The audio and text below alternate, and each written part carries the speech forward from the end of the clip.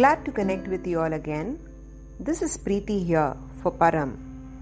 And now you're going to hear the first chapter from the book, The Immortals of Meluha. And the title is, He Has Come. 1900 BC, Mansarovar Lake, at the foot of Mount Kailash, Tibet. Shiva gazed at the orange sky. The clouds hovering above Mansarovar had just parted to reveal the setting sun. The brilliant giver of life was calling it a day once again. Shiva had seen a few sunrises in his 21 years, but the sunset. He tried never to miss the sunset. On any other day, Shiva would have taken in the vista, the sun and the immense lake against the magnificent backdrop of the Himalayas, stretching as far as the eye could see. But not today. He squatted and perched his lithe, muscular body on the narrow ledge extending over the lake. The numerous battle scars on his skin gleamed in the shimmering reflected light of the waters. Shiva remembered well his carefree childhood days. He had perfected the art of throwing pebbles that bounced off the surface of the lake. He still held the record in his tribe for the highest number of bounces, 17. On the normal day, Shiva would have smiled at the memory from a cheerful past that had been overwhelmed by the angst of the present. But today he turned back towards his village without any hint of joy. Bhadra was alert, guarding the main entrance. Shiva gestured with his eyes. Bhadra turned back to find his 2 backup soldiers dozing against the fence. He cursed and kicked them hard. Shiva turned back towards the lake. God bless Bhadra. At least he takes some responsibility. Shiva brought the chillum made of yak bone to his lips and took in a deep drag. Any other day, the marijuana would have spread its munificence, dulling his troubled mind and letting him find some moments of solace. But not today. He looked left at the edge of the lake, where the soldiers of the strange foreign visitor were kept under guard. With the lake behind them and 20 of Shiva's own soldiers guarding them, it was impossible for them to mount any surprise attack. They let themselves be disarmed so easily. They aren't like the bloodthirsty idiots in our land who are looking for any excuse to fight. The foreigner's word came flooding back to Shiva. Come to our land. It lies beyond the great mountains. Others call it Meluha. I call it heaven. It is the richest and most powerful empire in India. Indeed, the richest and the most powerful in the whole world. Our government has an offer for immigrants. You will be given fertile land and resources for farming. Today, your tribe, the Gunas, fight for survival in this rough, arid land. Meluha offers you a lifestyle beyond your wildest dreams. We ask for nothing in return. Just live in peace, pay your taxes, and follow the laws of the land. Shiva mused at that he would certainly not be the chief in this new land. Would I really miss that so much? His tribe would have to live by the laws of the foreigners. They would have to work every day for a living. That's better than fighting every day just to stay alive. Shiva took another puff from his chillum. As the smoke cleared, he turned to stare at the hut in the center of his village, right next to his own, where the foreigner had been stationed. He had been told that he could sleep there in comfort. In fact, Shiva wanted to keep him hostage, just in case. We fight almost every month with the Pakratis, just so that our village can exist next to the holy lake. They are getting stronger every year, forming new alliances with new tribes. We can beat the Pakritis, but not all the mountain tribes together. By moving to Meluha, we can escape this pointless violence and maybe live a life of comfort. What could possibly be wrong with that? Why shouldn't we take this deal? It sounds so damn good. Shiva took one last drag from the chillum before banging it on the rock, letting the ash slip out, and rose quickly from his perch. Brushing a few specks of ash from his bare chest, he wiped his hands on his tiger skin skirt, rapidly striding to his village. Bhadra and his backup stood to attention as Shiva passed the gate. Shiva frowned and gestured for Bhadra to ease up. Why do he keep forgetting that he has been my closest friend since childhood? My becoming the chief hasn't really changed anything. He doesn't need to behave unnecessarily servile in front of others. The huts in Shiva's village were luxurious compared to others in their land. A grown man could actually stand up upright in them. The shelter could withstand the harsh mountain winds for nearly 3 years before surrendering to the elements. He flung the empty chillum into his hut as he strode to the hut where the visitor lay sleeping soundly. Either he doesn't realize he is a hostage, or he genuinely believes that good behavior begets good behavior. Shiva remembered what his uncle, also his guru, used to say. People do what their society rewards them to do. If the society rewards trust, people will be trusting. Meluha must be a trusting society if it teaches even its soldiers to expect the best in strangers. Shiva scratched his shaggy beard as he stared hard at the visitor. He had said his name was Nandi. The Meluhan's massive proportions appeared even more enormous as he sprawled on the floor in his stupor, his immense belly jiggling with every breath. Despite being obese, his skin was taut and toned. His childlike face looked even more innocent asleep, with his mouth half open. Is this the man who will lead me to my destiny? Do I really have to destiny my uncle spoke of? Your destiny is much larger than these massive mountains. But to make it come true, you will have to cross these very same massive mountains. Do I deserve a good destiny? My people come first. Will they be happy in Meluha? Shiva continued to stare at the sleeping Nandi.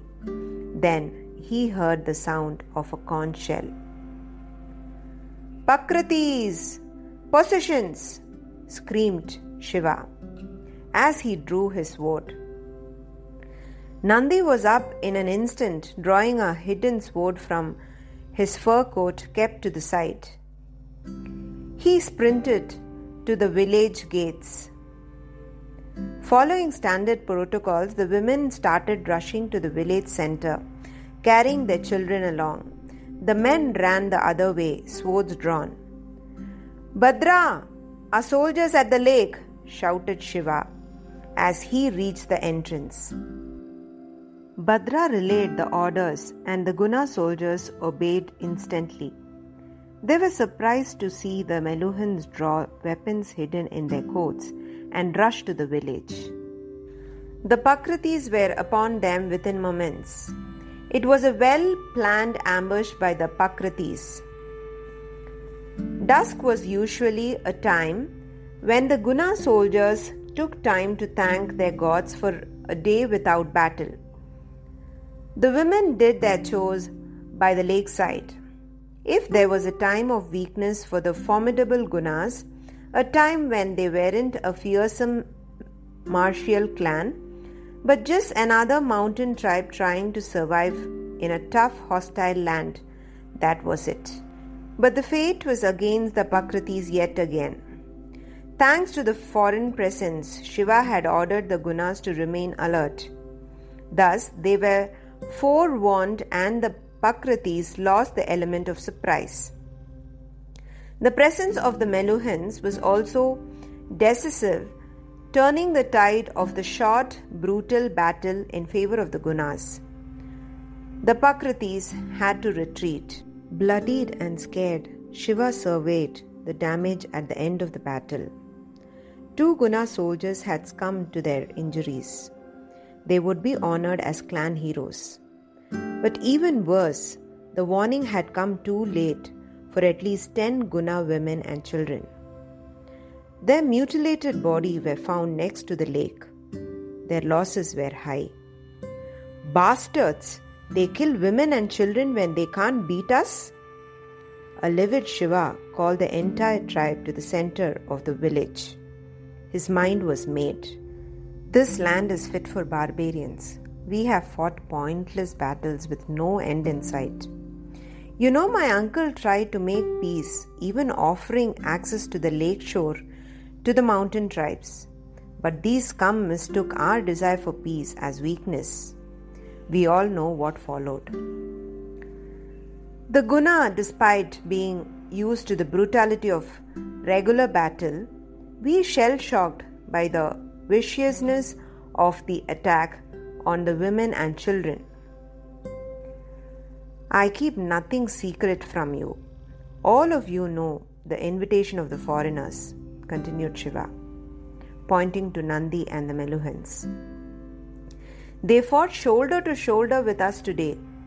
They have earned my trust.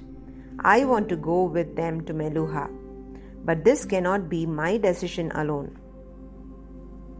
You are our chief, Shiva, said Bhadra.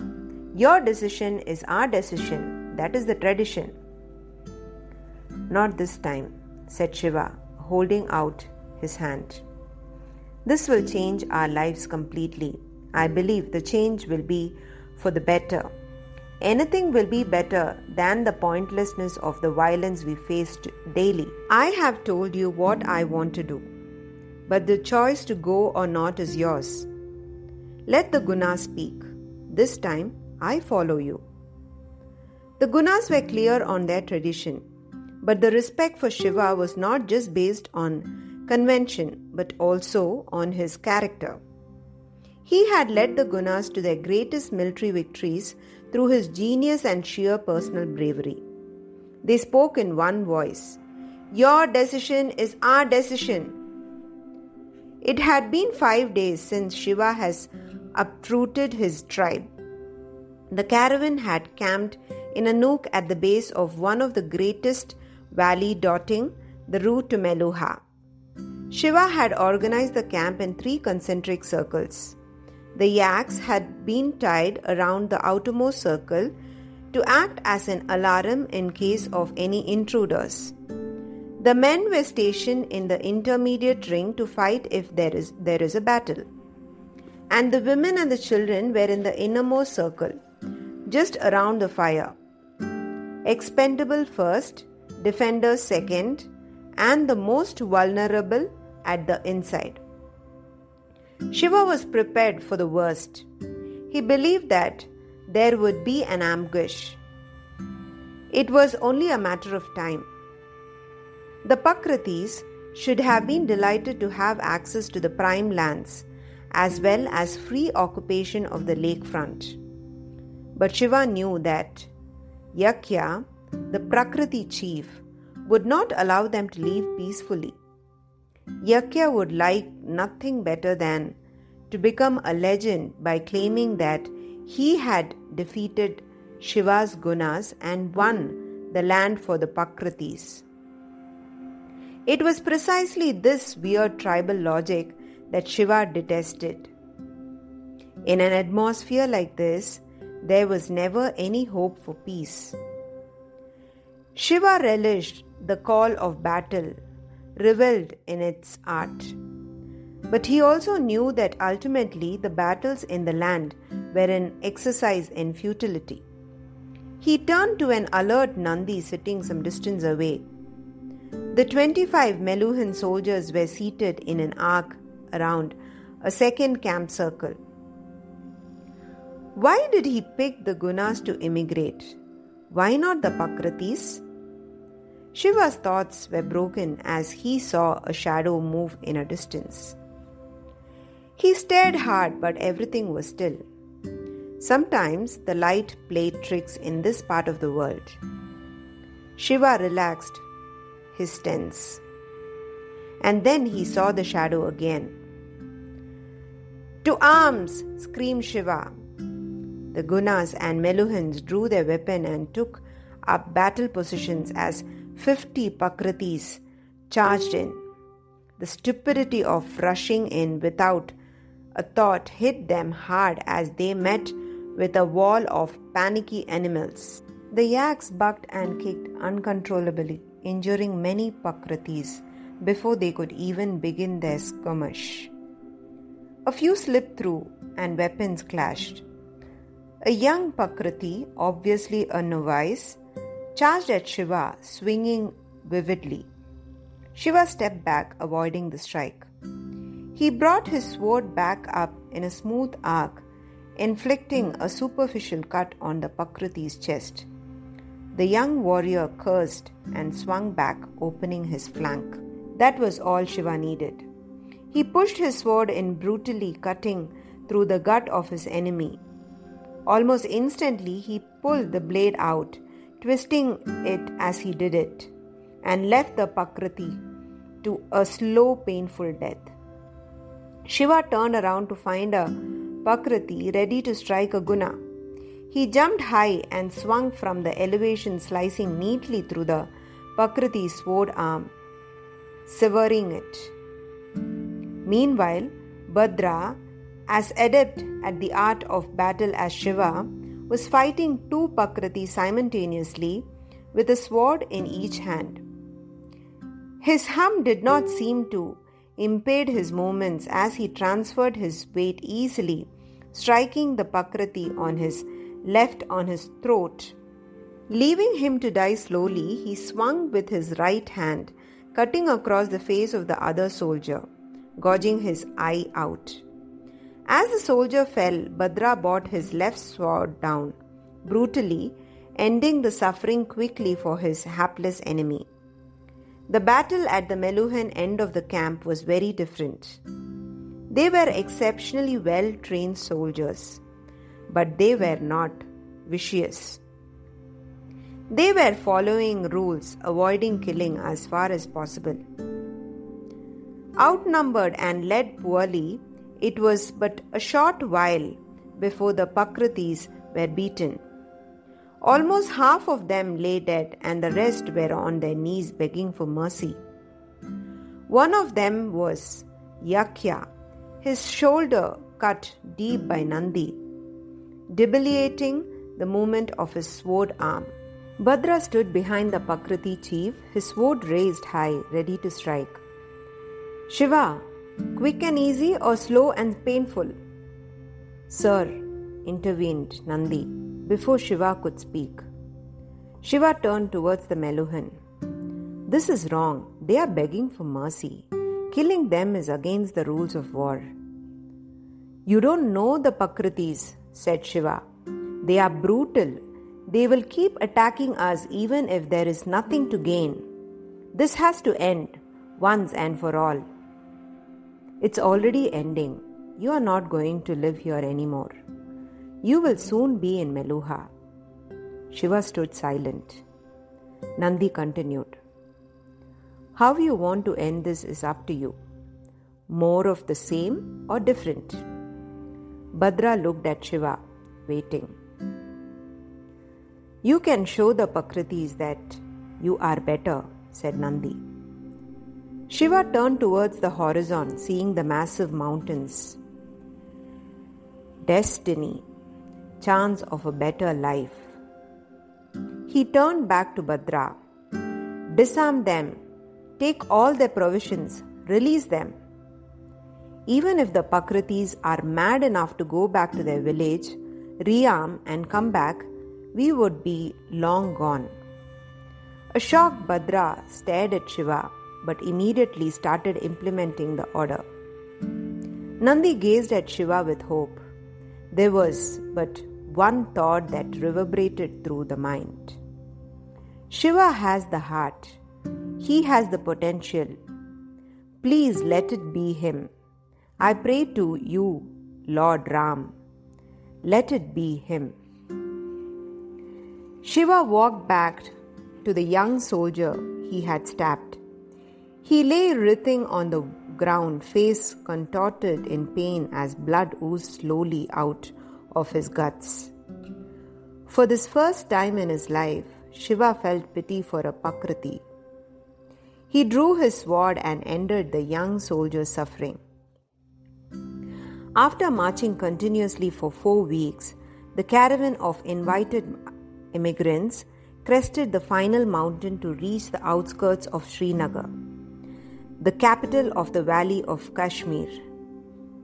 Nandi had talked excitedly about the glories of his perfect land. Shiva had prepared himself to see some incredible sights, which he could not have imagined in his simple homeland. But nothing could have permed him for the sheer spectacle of what certainly was paradise. Meluha, the land of pure life. The mighty Jhelum River, a roaring tigress in the mountains, slowed down to the beat of a languorous cow as she entered the valley.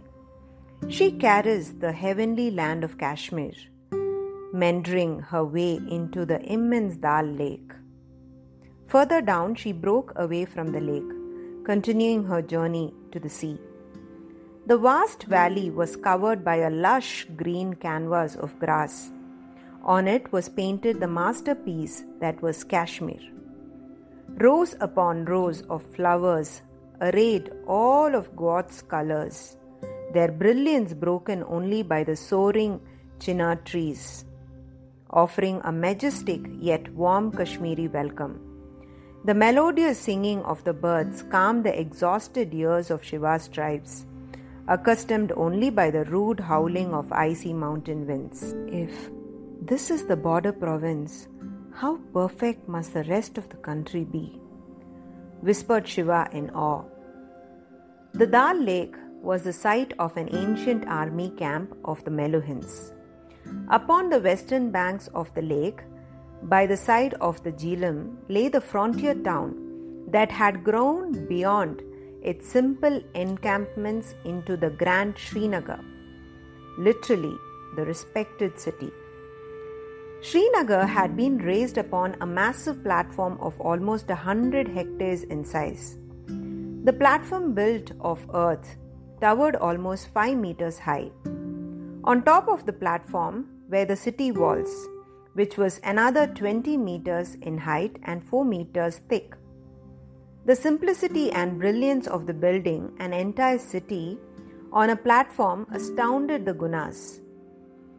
It was a strong protection against enemies who would have to fight up a fort wall, which was essentially solid ground. The platform served another vital purpose. It raised the ground level of the city, an extremely effective strategy against the recurrent floods in this land. Inside the fort walls, the lay was divided into blocks by roads laid out in a neat grid pattern. It had specially constructed market areas, temples, gardens, meeting halls, and everything else that would be required for a sophisticated urban living. All the houses looked like simple multi-storied block structures from the outside. The only way to differentiate a rich man's house was that his block would be bigger. In contrast to the extravagant natural landscape of Kashmir, the city of Srinagar itself was painted only in restrained greys, blues, and whites. The entire city was a picture of cleanliness, order, and sobriety. Nearly 20,000 souls called Srinagar their home. Now, an additional 200 had just arrived from Mount Kailash, and their leader felt a lightness of being he hadn't experienced since the terrible days many years ago. I have escaped. I can make a new beginning. I can forget. The caravan travelled to the immigrant camp outside Srinagar. The camp had been built on a separate platform on the southern side of the city. Nandi led Shiva and his tribe to the foreigner's office, which was placed just outside the camp. Nandi requested Shiva to wait outside as he went into the office. He soon returned, accompanied by a young official. The official gave a practiced smile and folded his hands in a formal namaste. Welcome to Meluha. I am Chitragad. I will be your orientation executive. Think of me as your single point of contact for all issues while you are here. I believe your leader's name is Shiva. Will he step up, please? Shiva took a step forward. I am Shiva. Excellent, said Chitrangat. Would you be so kind as to follow me to the registration desk, please? You will be registered as the caretaker of your tribe. Any communication that concerns them will go through you. Since you are the designated leader, the implementation of all directives within your tribe would be your responsibility. Nandi cut into Chitrangad's officious speech to tell Shiva, Sir, if you will just excuse me, I will go to the immigrant camp quarters and arrange the temporary living arrangements for your tribe. Shiva noticed that Chitragan's ever-beaming face had lost its smile for a fraction of a second as Nandi interrupted his flow. But he recovered quickly and the smile returned to his face once again. Shiva turned and looked at Nandi. Of course, you may. You don't need to take my permission, Nandi, said Shiva. But in return, you have to promise me something, my friend. Of course, sir, replied Nandi, bowing slightly. Call me Shiva, not sir, grinned Shiva. I'm your friend, not your chief. A surprised Nandi looked up, bowed again and said, Yes, sir. Yes, Shiva. Shiva turned back to Chitrangad, whose smile for some reason appeared more genuine now. He said, Well, Shiva, if you will follow me to the registration desk, we will complete the formalities quickly. Okay, as Shiva and Chitrangad are moving forward to complete the registration formalities, I stop here because the chapters in this book are too long for a read and hear. I'm planning to do it in 2 parts. So here we come to the end of the first part of chapter 1, and we'll continue with the next part in the next episode. This is Preeti here for Param, signing off for today. Until we connect next, stay tuned and stay blessed. Thank you.